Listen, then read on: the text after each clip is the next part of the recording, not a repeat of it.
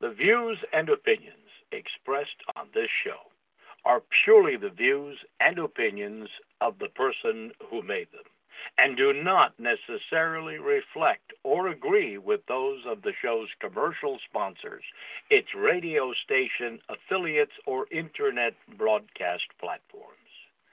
As the restriction on our God-given right to free speech manifests itself throughout the world, we are inspired by Jesus Christ's immortal words, and ye shall know the truth, and the truth shall make you free.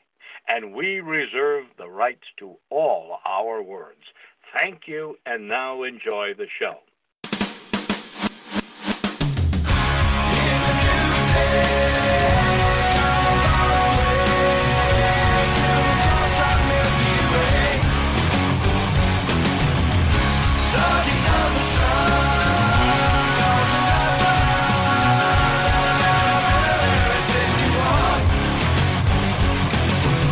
To learn who rules over you, simply find out who you are not allowed to criticise. You are listening to ACH. I'm Andy, your host, and today is Thursday, so I'm delighted to welcome back my good friend Dr. Peter Hammond. Let's bring him up right now. Peter, are you with me? Yes, I am. Thank you, Andrew. Thank you so much, Peter. And as usual, Peter has got a thought-provoking topic for us today. The real story of separating myth from reality in Eulogies for Dictators. So, Peter, where would you like to start us off today? What prompted this, Andrew, was the death last week, 17th of June. Kenneth Kaunda, the first president of Zambia, died, and so died aged 97. He was born in 1924, and he was dictator of Zambia from 1964 to 1991. And because I was his guest as a presidential detainee in Lusaka Central Prison, and because I experienced his hospitality in interrogations and tortures by his secret police, I've got a particular perspective on this first president of Zambia, as they like to call this dictator of a one-party state. But the eulogies coming of this elder statesman, this liberator, this freedom fighter, it sort of reminds one of Justin Trudeau, the worst president in Canada's history, and his fawning, gushing, unbelievably inappropriate eulogy for Cuba's dictator. You may recall this staggering, in fact, people wondered if this was parody, but it's actually genuine.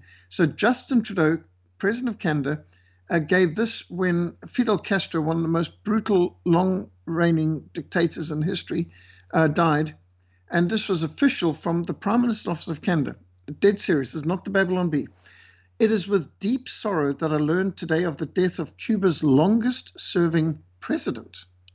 Fidel Castro was a larger-than-life leader who served his people for almost half a century.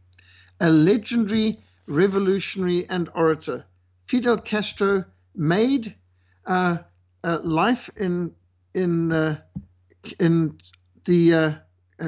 Cuba more rich. He improved the education, healthcare of his island nation.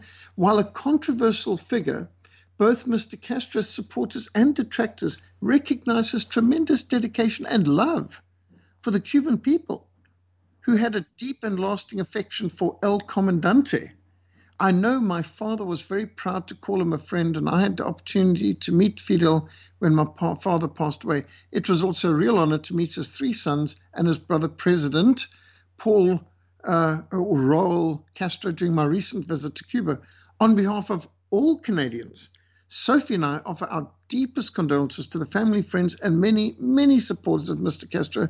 We join the people of Cuba today in mourning the loss of this remarkable leader, unquote. Now, this is absolutely staggering in its fawning nonsense and gushing garbage. But longest-serving president? Try dictator. In fact, Fidel Castro's daughter said he's not a dictator, he's a tyrant. A dictator is actually elected to that role of being a dictator. He has some grounds. This man is a tyrant. And interesting, the Trudeau family has a long line of fawning for dictators. And so, for example, Pierre Trudeau, who was once Prime Minister of Canada, his son Alexandre wrote a fawning happy 80th birthday column in the Toronto Star in praise of Cuban dictator Fidel Castro, praising him as a great adventurer, a great scientific mind, someone whose intellect is one of the most broad and complete that can be found.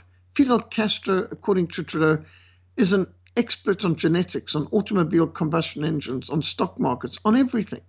And we should think of Fidel Castro as the father and the Cubans as his children. Can you imagine? And Margaret Trudeau, that's actually Justin Trudeau's mother, Margaret Trudeau said that the greatest friend of all is Fidel Castro. Unbelievable. But then to see where the Trudeaus stand, that the Prime Minister, Justin Trudeau of Canada, has this weird fantasy belief that this dictatorship of Red China is efficient on economic and environmental matters. You know, some of the worst environmental abuses in the world is taking place in China. They contribute to most of the world's pollution on every level. And yet he speaks about them being efficient on green environmental issues. And you would think that the environmental practice of China would never be tolerated by citizens in any liberal democracy. But they all seem to have a soft spot for tyrants and communists, and have got multiple blind spots on things like democracy and human rights and slavery and, extrajudicial killings and massacres and minor things like that, it seems. But the Trudeau family's really got a long love affair with the world's autocrats and tyrants. And when I say long love affair, we don't just mean that figuratively, because, one can look at the pictures of Margaret Trudeau and Fidel Castro, and it looks highly suspicious. But just listen to this from Trudeau. This is now the elder Trudeau, Pierre Trudeau, who was also Prime Minister of Canada. He said, when you see mass rallies with Fidel Castro speaking for 90 minutes, you wonder, why is there any need for elections at all? How about that for a democratic leader of the Free West saying, you don't need elections in Cuba because look how the people will listen to Fidel Castro speaking for 90 minutes. I don't think he understands the way one-party dictatorships and communist tyrants work, and how you have to be polite and you have to applaud the El Comandante, the dictator, and so on. And so absolutely extraordinary that you've got these Trudeaus who express a high level of admiration for Red China. Justin Trudeau said back in 2013, he's got a high level of admiration for China. Their basic dictatorship allows them to actually turn the economy around. To think that there's people in the West who actually have that kind of mentality. So this actually prompted some hilarious what do you call them, eulogies. So there's a whole series of memes out there called Trudeau eulogies. So, for example, here's a Trudeau eulogy, people parodying Justin Trudeau's gushing eulogy for Fidel Castro, one of the worst dictators in history. And so these are people saying, so these are hashtag Trudeau eulogies. Joseph Stalin, the greatest dictator and mass murderer in history, Soviet Union's dictator. Mr. Stalin's greatest achievement was his eradication of obesity in the Ukraine through innovative agricultural reforms.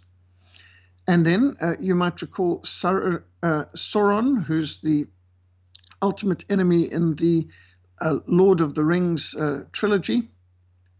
Let us remember Sauron, whose leadership united the disparate peoples across the lands of Middle-earth in singular purpose. So that's another Justin Trudeau eulogy. Here's another one of Darth Vader, the ultimate bad guy in the Star Wars series.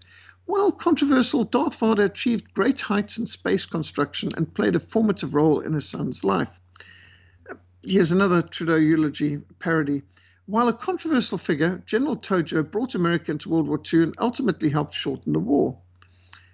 Here's another great one about Hannibal the Cannibal, Hannibal Lecter. If nothing else can be said for Hannibal Lecter, at least he had a great taste in people.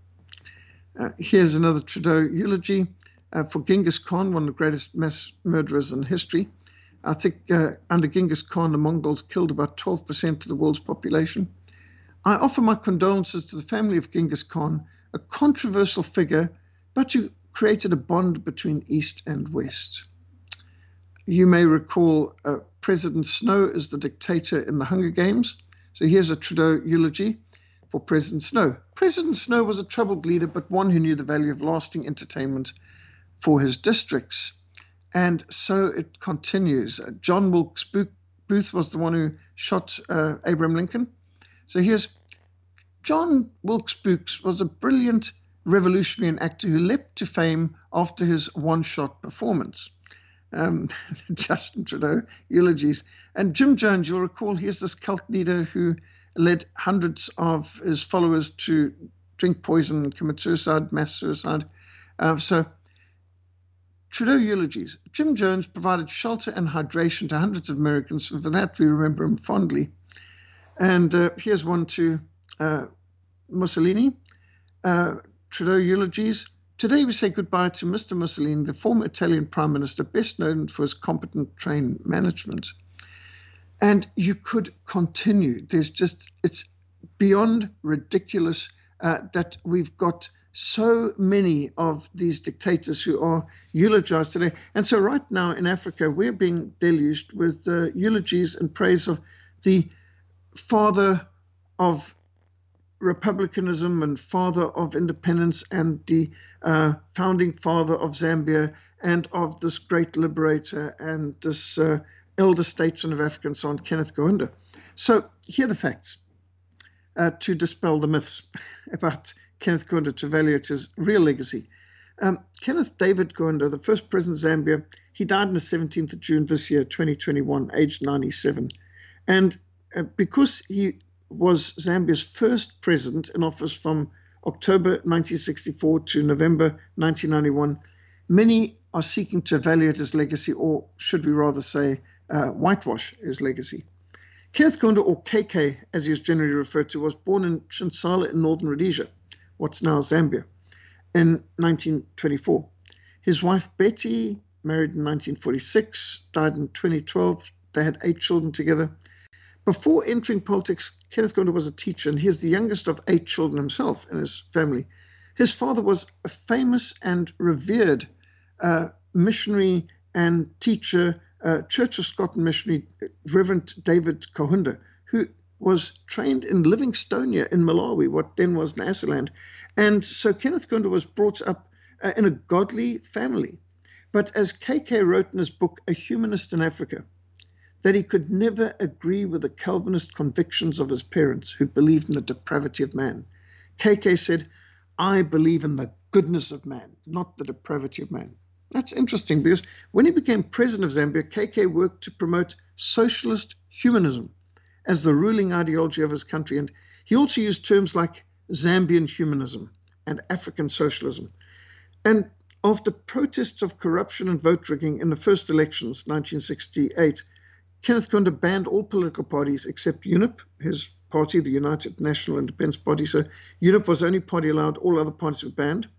But then a few years later, when there was a breakaway from UNIP by one of his members, Simon Kapwepo, to form the United Progressive Party, Kaunda suppressed it and changed the constitution to reduce Zambia officially to a one-party state. Thereafter, Kenneth Kaunda was the sole candidate in the future elections, and all opposition was eliminated, and a personality cult was built around the dictator Kenneth Kaunda. All internal dissension was suppressed, particularly in western Zambia, what is known today as Lwaziland, which used to be known as Barotseland. And we've got friends in Barotseland and have done quite a lot of missionary work there. So I think we need to remember the Barotse as just some of the victims of this elder statesman of Africa, Kenneth Kaunda. The Lwazi king actually requested Britain to make it a protectorate, and this was done in 1890 by Cecil John Rhodes's representatives. And the stipulation was if the British ever left northern Rhodesia, they must grant Lwaziland or Barotseland independence, separate from the rest of the country. So we're happy to be part of a united country, Northern Rhodesia, as long as if the British left, they would be allowed to go back to their nation state, the kingdom of Barotseland. So the king of the Lwazi was presented a black and gold British admiral's uniform by King Edward VII in recognition of the treaty that had been signed between the Lawsies and Queen Victoria. Now, this has been done generationally. So every generation, the new king is presented still by the British Admiralty with a black and gold British Admiralty uniform in recognition of that treaty that was made way back in 1890s. And very impressive ceremonies that are held there. And so this British Admiral's uniform is still the uniform of the King of Barotseland or Lawsieland at special events. And because they are at the source of the Zambezi River, Barotseland covers that area of where the Zambezi River begins.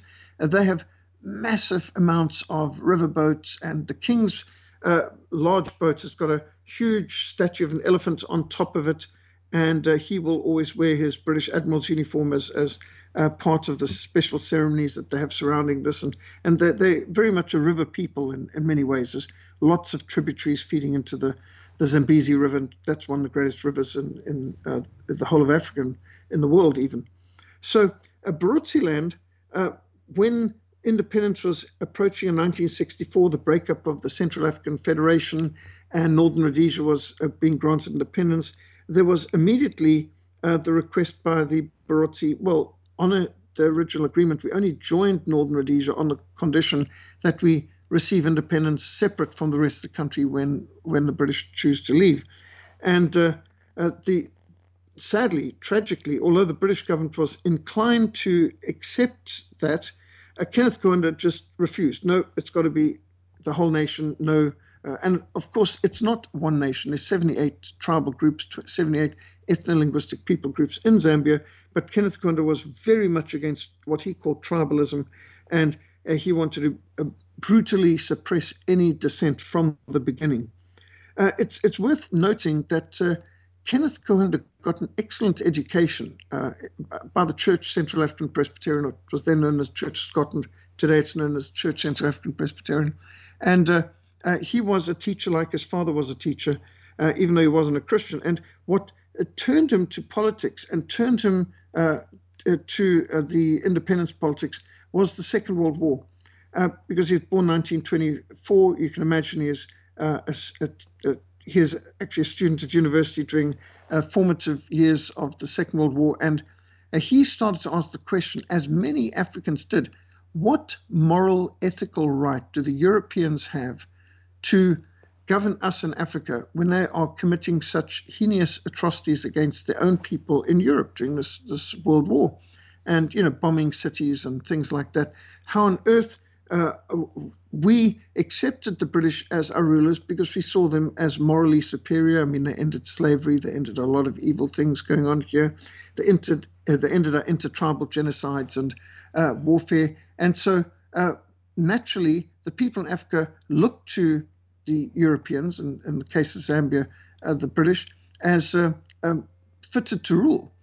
But their moral standing and ethical reputation suffered an irreparable damage after the Second World War, because how on earth could people who could bomb cities and be involved in the sort of things that they even knew then, like SOE, the Special Operations Executive, which was nothing other than terrorism, modeled on the IRA's terrorist practices against the British. Here, SOE was sent out to set Europe ablaze on Churchill's orders, and a lot of this was eulogized and praised and celebrated on the big screens. And so Zambians were seeing these regular newsreels, propaganda newsreels coming from Britain during the war, about the war, often celebrating SOE terrorist activities, assassinations and bombs and things like this in civilian centers behind the lines. And they looked at this, and it gave some people ideas. If Britain can commit terrorism in France and other places, and then why can't we? And so the whole Second World War brought about an erosion of trust and respect for European leadership in Africa, and fueled the independence movement, much of which was, of course, being fomented by the communists, who at that stage were in alliance with the British, with the Americans. So the communists started to use this opportunity to conscientize, to use their words, the students in the universities in particular. And Kenneth Kaunda came to the point of rejecting his Christian upbringing, embracing socialism, humanism, evolutionism, and embracing communism. So KK was famous for once he came to power, he suppressed the Lozi, the Barotse land people, and placed the whole of Western Zambia under martial law. And that basically, the whole of his 26 years of dictatorship, Western Zambia was treated as a martial law subject place where all dissent and freedom of speech was crushed, and any kind of protest or attempts to criticize or question the government policies was immediately treated as treason. Well, KK became even more famous for hosting revolutionary guerrilla movements and actively supporting these insurgents aimed at overthrowing virtually all the neighbors of Zambia. Now, Zambia used to be part of the Central African Republic, which was Southern Rhodesia, Northern Rhodesia, and Nyasaland, what today is Malawi. And the Central African Republic was a phenomenal success, outstanding success. The Kariba Dam, which was one of the first of the great hydroelectric power plants in the world, and operation by 1960, absolutely stunning. It made possible the tremendous advance of agriculture and especially of industry throughout Central African Republic. Rhodesia, Zambia, Malawi benefited from receiving effectively not just efficient electricity, but cheap electricity, cheaper than anything ever available before. They could get a kilowatt of electricity for under 2 cents a kilowatt. So it was phenomenal amount of electrical power that they were getting. And Central African Republic was such a success. In fact, Northern Rhodesia, what is today called Zambia, was the richest of the partners in the Central African Federation. Southern Rhodesia was the poor cousin.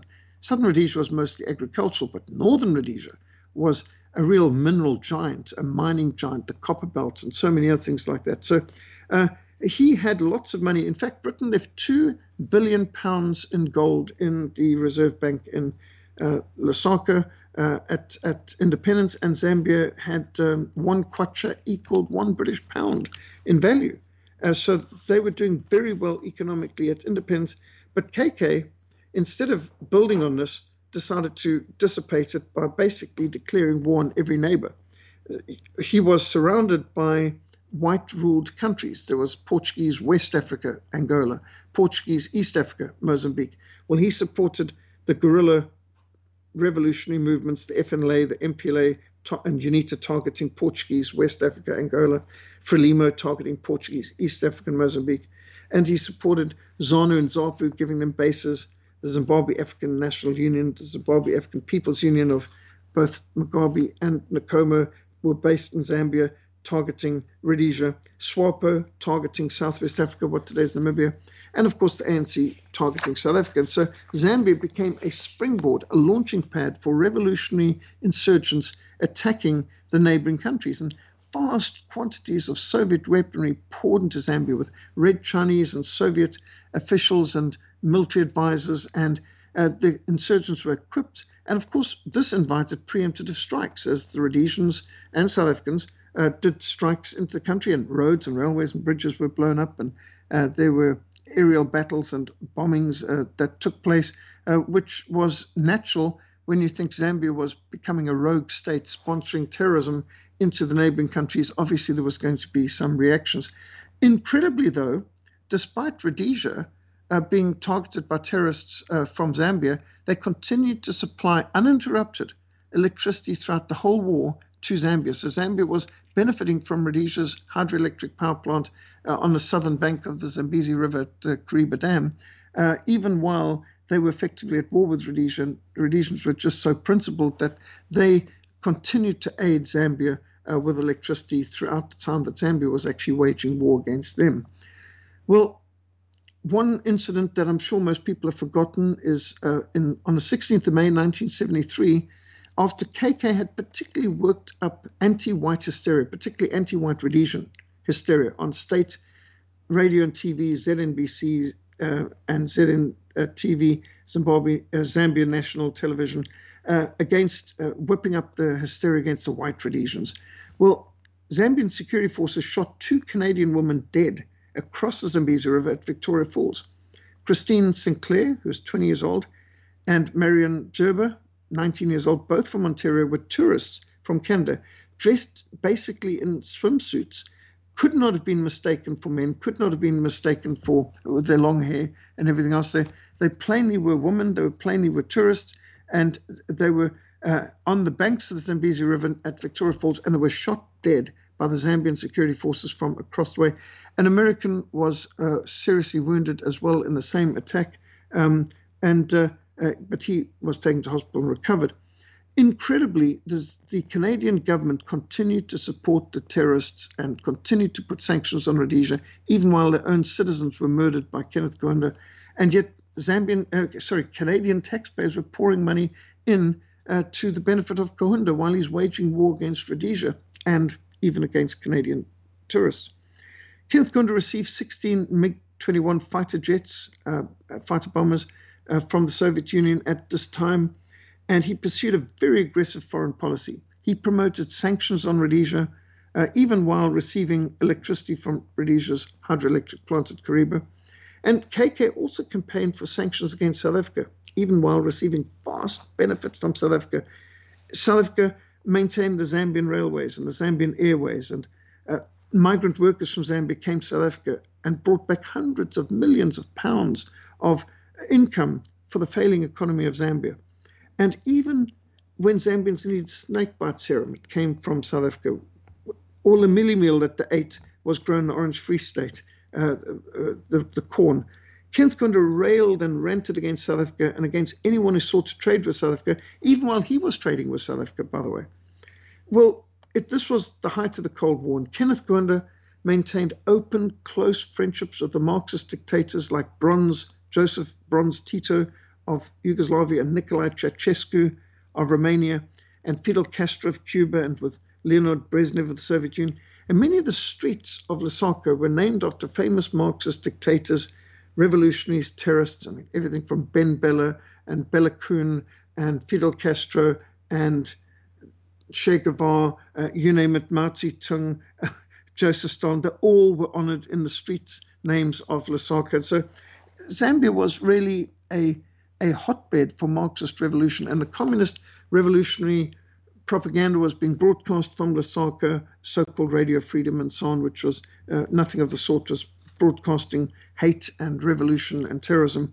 And basically, Kenneth Kaunda was an autocrat, to put it nicely. He was a dictator. He personally appointed the Central Committee of UNIP. The Central Committee in turn nominated the sole candidate for the party presidency. And since all the members of the Central Committee were appointed at the pleasure and discretion of Kenneth Kaunda, he was always the sole candidate, and all dissent was suppressed. The media was nationalized, the industries were nationalized, and the economy collapsed. At independence in Zambia, 1 kwacha equaled 1 British pound. At the end of Kaunda's reign, 1 pound equaled about 8,000 kwachas. At independence in 1964, you could buy a car for 140 kwacha. One friend of mine bought a car for 140 kwacha at independence 1964. But by the end of Kaunda's reign, 1991, a bottle of Coca-Cola could cost you 1,000 kwacha, 8,000 kwacha even. And so unbelievable destruction of the economy under him. The £2 billion left in the Reserve Bank at independence, well, who knows where that went. It wasn't long before the socialist economic policies of Kenneth Kaunda had bankrupted the country, and Zambia became dependent on foreign aid and the importation of food. Well, my first exposure to Zambia came on a mission in 1987, when I and 3 other Frontline missionaries were arrested for refusing to pay a bribe at Kazungulu Ferry. We traveled over potholed roads which had not been maintained or repaired since independence 23 years earlier. We were imprisoned in filthy cells, crawling with hordes of insects, myriads of cockroaches, and the swarms of mosquitoes soon brought us down with malaria. And it's interesting that Kenneth Kaunda believed in the goodness of man, because those who profess belief in the goodness of man can be guilty of great inhumanity, I'd say. And after sleepless night in filthy cells in Livingston, we were hooded, shackled, dragged at bayonet point, guided with rifle butts, the over 580 kilometers to Lusaka, where we were paraded through the streets and thrown into Lusaka Central Prison. Now, this is an interesting analogy, a contrast with colonial conditions, because the British built Lusaka Central Prison for 80 people. There were around 1,200 crammed in this small prison by Kahunda's government. They'd crammed 1,200 in a prison designed for 80 people. And when I was imprisoned in 1987, it didn't look much like how it was when Kahunda was imprisoned there. Back in 1955, the British government imprisoned Kahunda for 9 months in Lusaka Central Prison. But in 1955, he had a cell of his own with a bed and sheets and desk and chair and couch and gramophone and 3 cooked meals a day brought to him. He had electricity, he had plumbing, he had access to a library. Now, when we were incarcerated in Lusaka Central Prison under Kenneth Kahunda's African socialism and socialist humanism, a man who believed in the goodness of man, there was no electricity, there was no plumbing, there was no sanitation, there wasn't a working toilet anywhere in the whole place.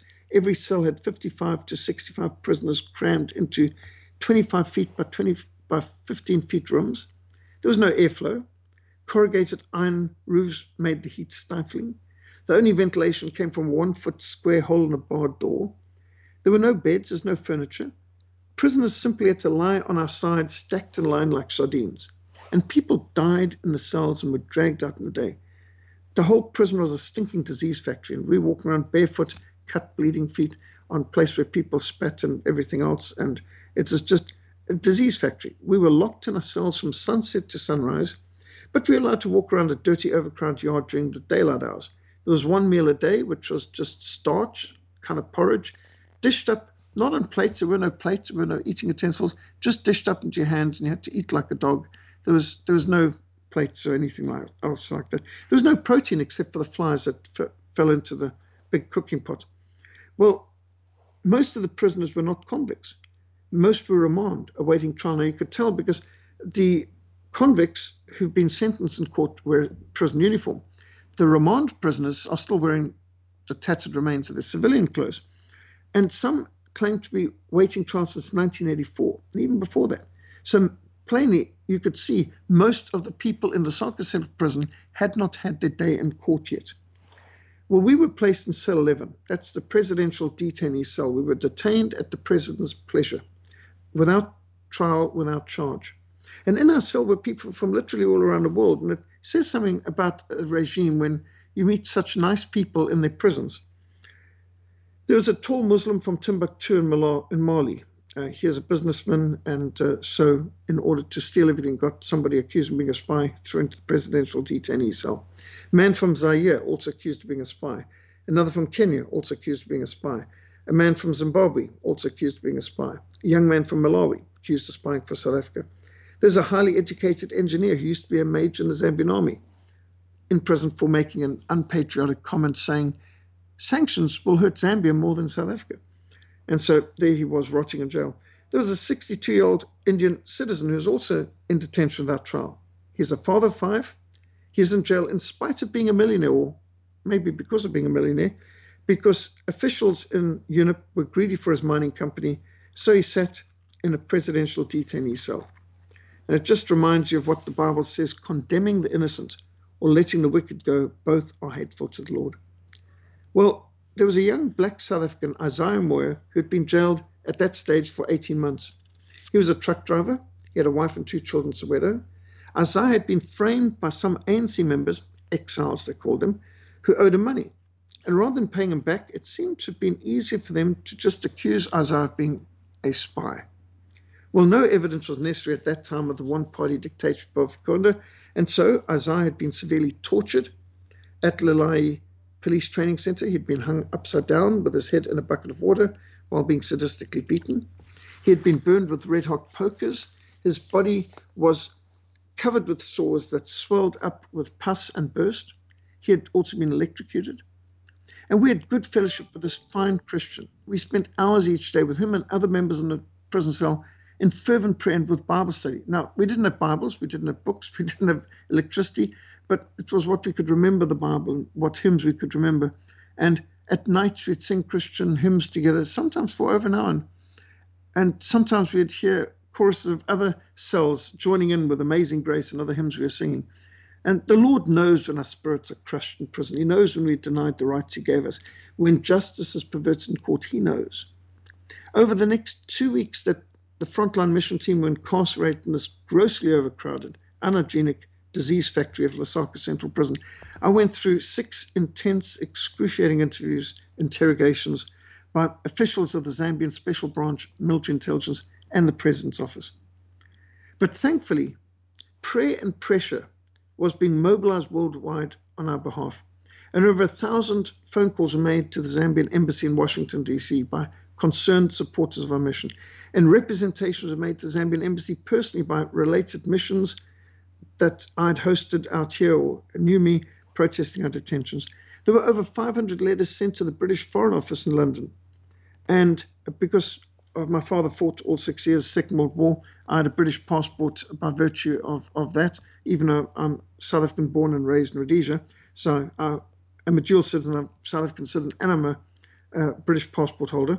And so our details were sent to the Prime Minister of Great Britain at that time, Margaret Thatcher, a good friend of ours, who had been in the Rhodesian government. Dennis Walker ensured that this was put into the hands of the Secretary of Margaret Thatcher.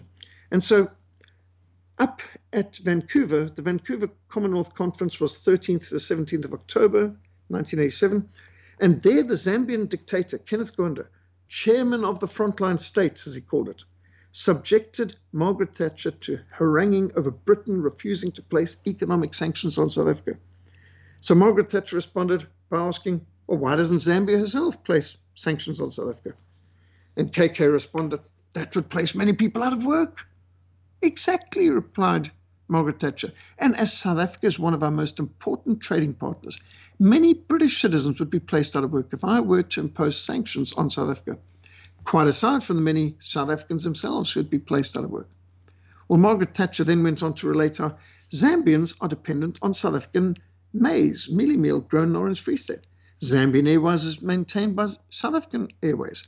Zambian Railways is maintained by South African Railways. South African veterinarians care for Zambia's cattle.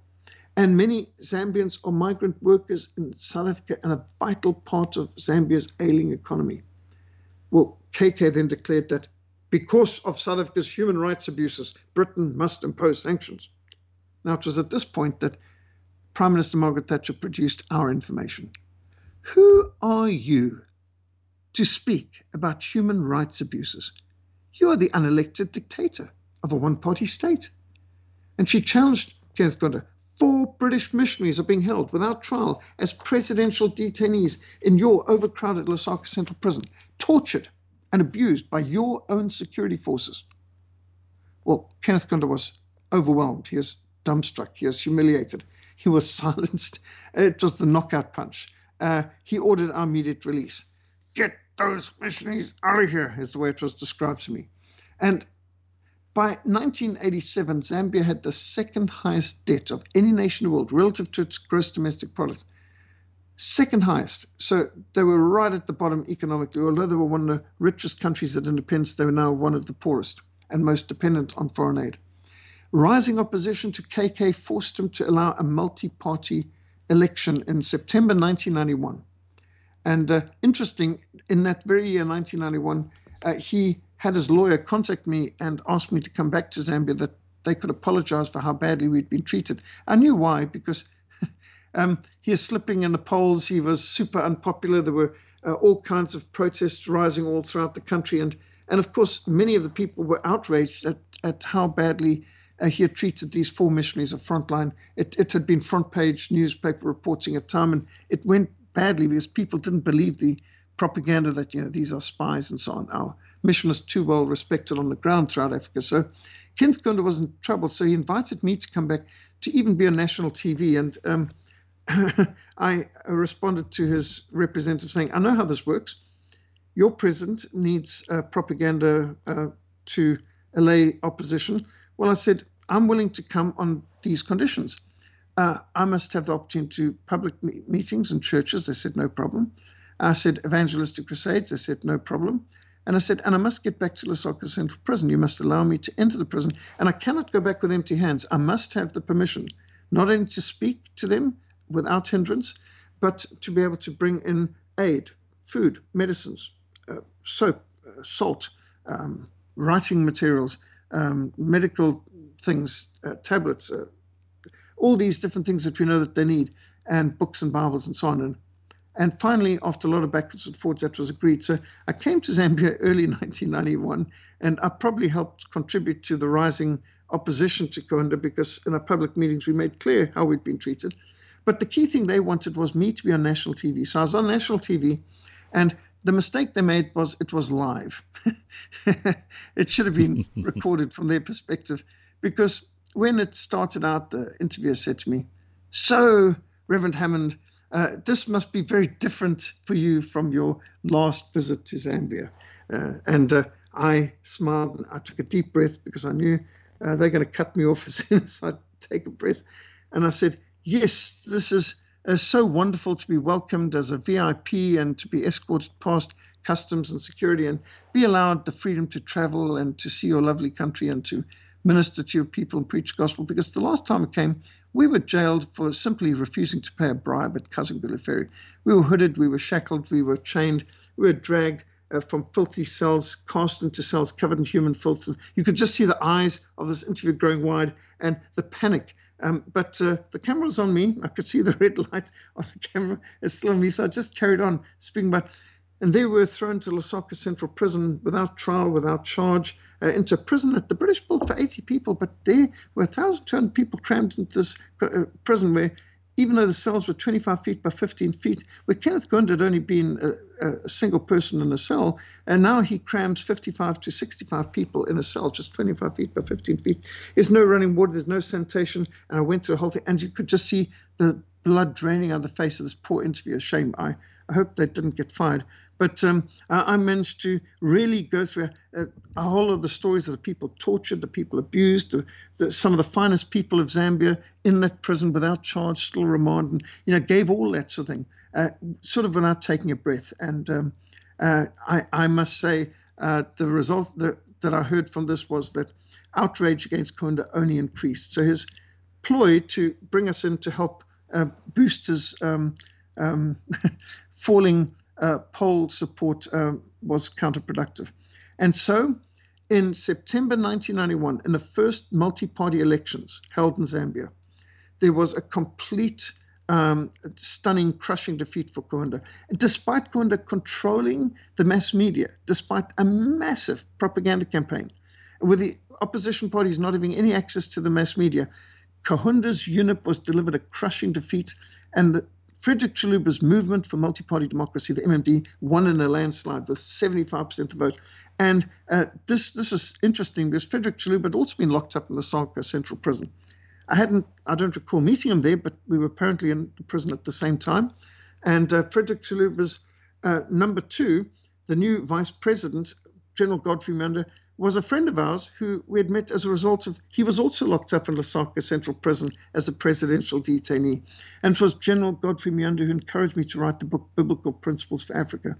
And since 1991, I've been frequently invited to minister in churches and conferences and on radio and television throughout Zambia.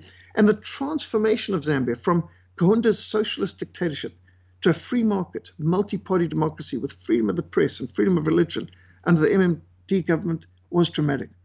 And interesting that yesterday's prisoner can be tomorrow's president. That's Africa. And so we were well ensconced, and I became a VIP. I'd just be whisked past customs each time I came to Zambia after that, and just friend, welcome to State House, welcome by the Minister of Defense, Minister of Education, Minister of Home Affairs, Minister of Foreign Affairs, Minister of Information, and we would just be welcomed, and the Vice President, and all of the different enthusiasm.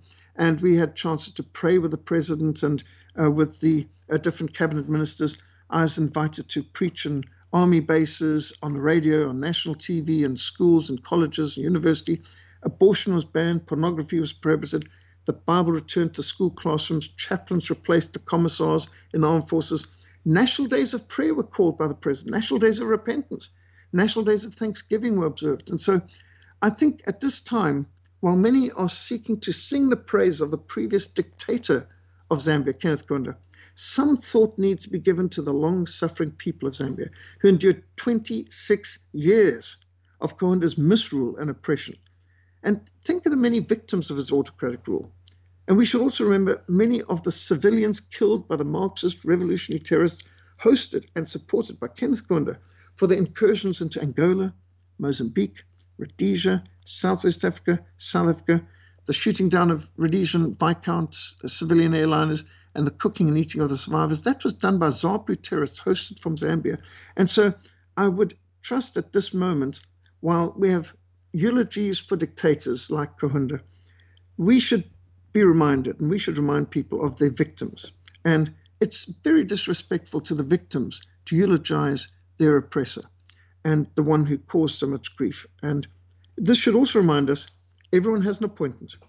And just as Kenneth Kaunda had to answer that appointment, the Bible tells us it is appointed unto man once to die, and after that to face judgment. And the question is not, will you bow to Christ, but when will you bow to Christ? We can bow to Christ Jesus, Savior and Lord, today in the day of grace, when the gates to salvation are wide open, or we can bow to Christ on the day of judgment, when the door to heaven is firmly closed, when the day of grace is ended. But we will bow either to him as Savior and Lord today, or as eternal judge then. And so I know Kenneth Kaunda is having to answer for his crimes in heaven. He might have escaped justice on earth, but no one escapes justice in eternity before a holy God. Back to you, Andrew. Thank you so much, Peter. That is most encouraging, a story with a happy ending, which we get so few of today. So that's a breath of fresh air when we see what's going on in the world. One thing I wanted to mention to you quickly, I don't know if you're aware, because you talked about Justin Trudeau's... before we get into that, when I looked this up, I was aware of this. People have been talking about it. I think I might have mentioned it on the show. But Mer from Wisconsin, who runs the chat room for ACH, she mentioned on a show, I think with Patrick Slattery and Jeremy from Kentucky yesterday on RBN, about the search engine Quant. And she said that's the only decent one left. That's CWANT.com. Sorry, QWANT.com. QWANT.com. And what I did was I went in there and I just typed in, is Fidel Castro Justin Trudeau's dad? And it came up right at the top. And it's apparently an uncensored sort of search engine. And I also typed in just Andrew Carrington. I didn't put Hitchcock, and I was the third result. I went to my website, and then I did that in Google, and I wasn't even on the front page. So I've only just looked at it literally in the last hour. So folks, have a play with that. I used to recommend webcrawler.com, but I found that that's not been so good of late.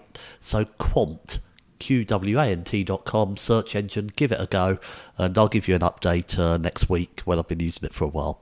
So anyway, then I put this search in. I've got an article from johnbwellsnews.com, a site I haven't heard of, but it looks quite interesting. May the 11th, 2021. Of course Fidel Castro is Justin Trudeau's dad. Nobody has debunked anything.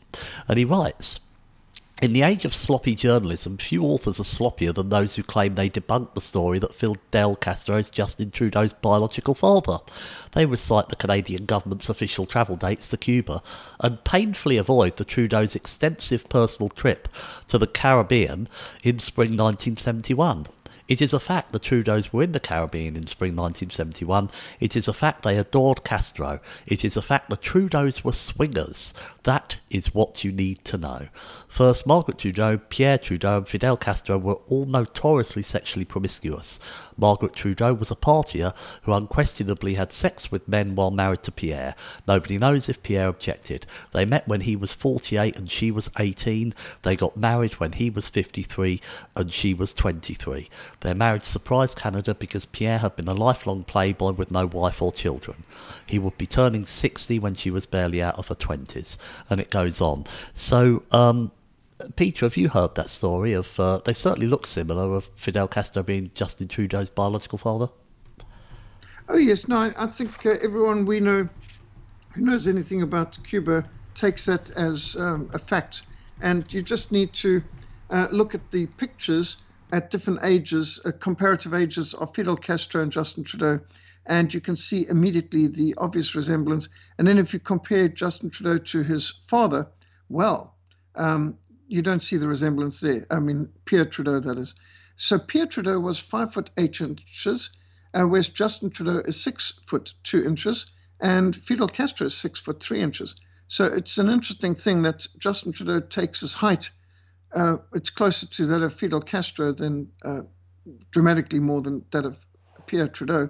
But what you really need to see is the pictures, which are easily accessible on the internet, of Trudeau's mother, that's Justin Trudeau's mother, Margaret, being received in Havana by Fidel Castro. And there's a picture of Margaret looking adoringly up on Fidel while her arms are hanging around him. And he's lifting up Justin Trudeau as a little baby with the most adoring face of what seems to be a proud father. And there's the Cuban army lined up, and there's the official Canadian plane behind. And it's a state event, and he went to receive Margaret Trudeau. And I don't know how many other people's babies he handled and walked around with and so on. And you can see the picture of there's the Trudeau standing at the foot of the steps of the Canadian Prime Minister's jet. And there's Fidel saluting, and there's Pierre and Margaret Trudeau and baby Justin, all part of the salute in front of the revolutionary forces of Cuba. It just looks awfully suspicious. At any rate, all you got to do is look at the pictures and decide for yourself. Thank you, Peter. And folks, I'm sorry to disappoint you, but Peter's going to be busy for the next few weeks, and he won't be back until 5 weeks from today. So it's been tough to... I know many of you regard Peter as your favourite guest on this programme. He certainly makes wonderful contributions, which is why I'm delighted to have him on every week. But we all have other things that we have to do in life. So I've worked to get some other guests in for the time that Peter is away that are names that you'll be familiar with. We can't replace Peter while he's away, but I'm sure that you will enjoy what I've got coming up for the next 4 weeks before Peter returns. But let's find out from Peter what he's going to be doing in this time. Peter, over to you. Yes, well, actually, we're heading into our busiest time of the year, the Great Commission course. Now, as a mission, Frontline Fellowship's been hosting these Great Commission courses for the last 23 years, and I'm fully involved. And when we speak about the Great Commission course, it's a boots on the ground, intense missionary training experience. And this is the essential training, orientation, selection, and training course for people who want to join our mission. But people from all over the world come just for orientation and training in cross-cultural missions. This is not a seminar. This is not a conference. This is a full experience from 6 a.m. PT through to late night hikes up and over the mountain. We are busy from 6 in the morning till midnight each day. And I'm fully involved because as a missionary leader, I'm convinced we must lead from the front. We must lead by example. And so I'm part of every hike, and I'm part of the mountain climbs. And so it involves daily practicals and outreaches. And so it's so intense, I just can't accept any radio interviews during that time, because I put all my heart and soul into this program. And it's an experience because we stretch people's minds and their muscles, and certainly the vision. And Cape Town's a great place to do it. We've got lovely mountains around, we've got forest, and it involves all sorts of things from Bible smuggling ops, where we simulate smuggling. So we've got hunter teams, and we've got, which my sons are often part of because they know the forest so well. And on the slopes of the mountain, we've got smuggling teams. So the people will have backpacks of Arabic scriptures in the backpacks that must not get wet. This is our winter. This is intense cold, and river crossings and escape and evasion and so on. And so this is part of, it's a fun part of the year, but it's intense. And at the end of it, everyone is thoroughly exhausted.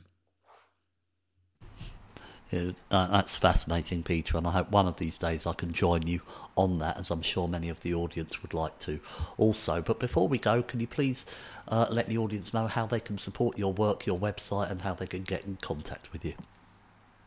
Thank you. Yes, actually, we really do need support, and we need prayer. It's been a rough time, obviously, with the lockdowns. It's hurt everyone, and without getting out to conferences, and with book sales and the internet not being what I should say, the postal service not being what it should be, we are really struggling on every level when we just have major missions and activities coming. So Frontline's web is www.frontlinemissionsa.org. frontlinemission.sa.org, and you can email me, peter@frontline.org.za, or peter@frontline.org.za, the way the Americans would pronounce the Z. So that's our email. You can also find me, of course, on social media, Facebook, both Peter Hammond and Frontline Fellowship. Thank you so much, Andrew. Thank you so much, Peter. And the chat room that I mentioned earlier, folks, if you go to andrewcarringtonhitchcock.com and just click on the most recent show with Paul English, then the link to that is in there. I don't want to put it in here because we've got so many links in the show with Peter, and I want to drive the traffic over to his site. So, folks, I want to thank Peter so much for joining me today. Please remember him and his mission in your prayers at this critical time of the year. You have been listening to the real story of separating myth from reality in Eulogies for Dictators. I want to thank you all for listening. I'll be back with you all tomorrow. Until then, folks, have a wonderful day, and bye for now.